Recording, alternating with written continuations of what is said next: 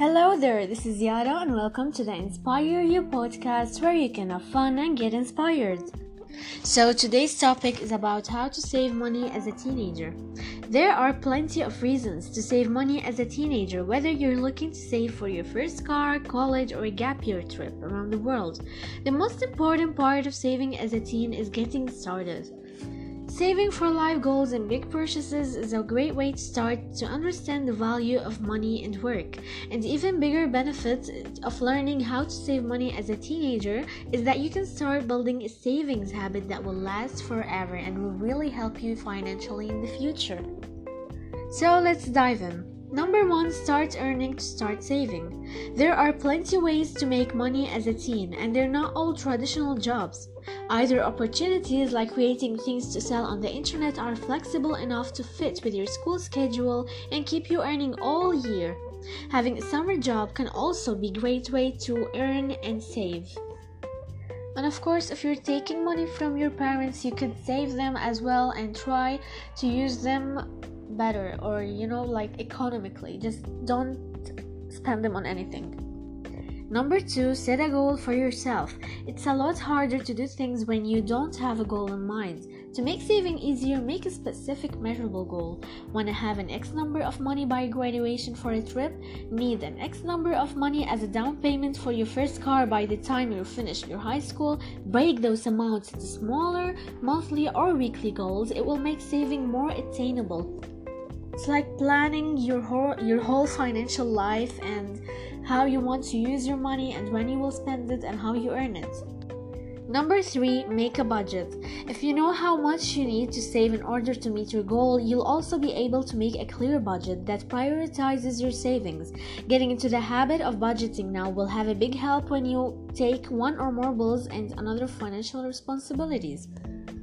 You see, the matter of saving money and trying to earn things doesn't help you only right now to get you what you want. It does help you in the future too. It just helps you in always. So why not start saving for the things you want and you can't have right now?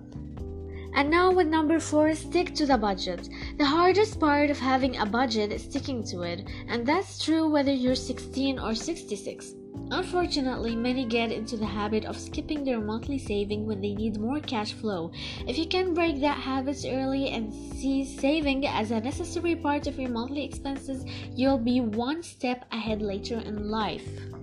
It is just a matter of prioritizing. Once you got that money from the job, from whenever, put the budget with the savings and then spend whatever you want to spend. Don't separate them. Imagine that those money are gone and they'll never get accessible to you. So you will use the other money only that left. Stick to the budget as good as you can so you can achieve what you want to achieve from your savings. Number 5, use an app if you need to.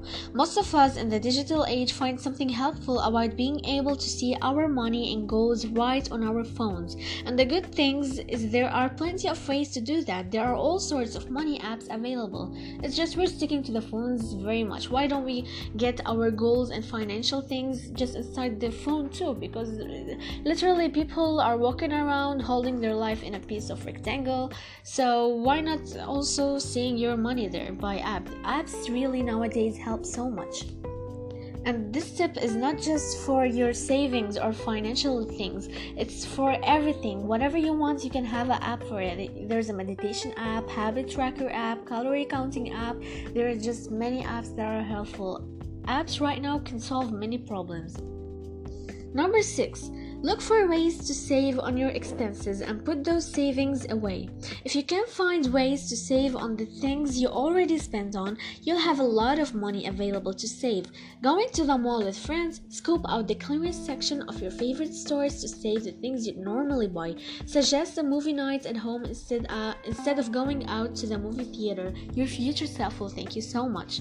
You could still enjoy the life but with minimal budgets. You don't have to spend all of what you have on just something you want to do. You could do it and just do not spend a lot of money. It is not easy, but it's not hard at the same time. It's just maintainable, and day by day you're just conquer that habit. The last but not least, number 7, start planning ahead and get motivated. One of the most exciting parts about what those savings will eventually become. Start thinking ahead about how you'll use that money and your saving and how to maximize that money.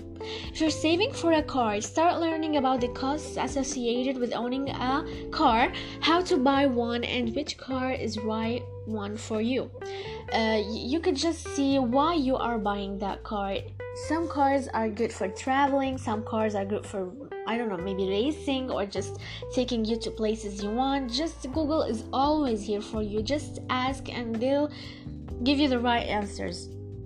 And same with college, with gap year trips around the world, and for many reasons, study them. It's very important so you don't get confused in the future. It's really good and it's helpful. And those are the tips.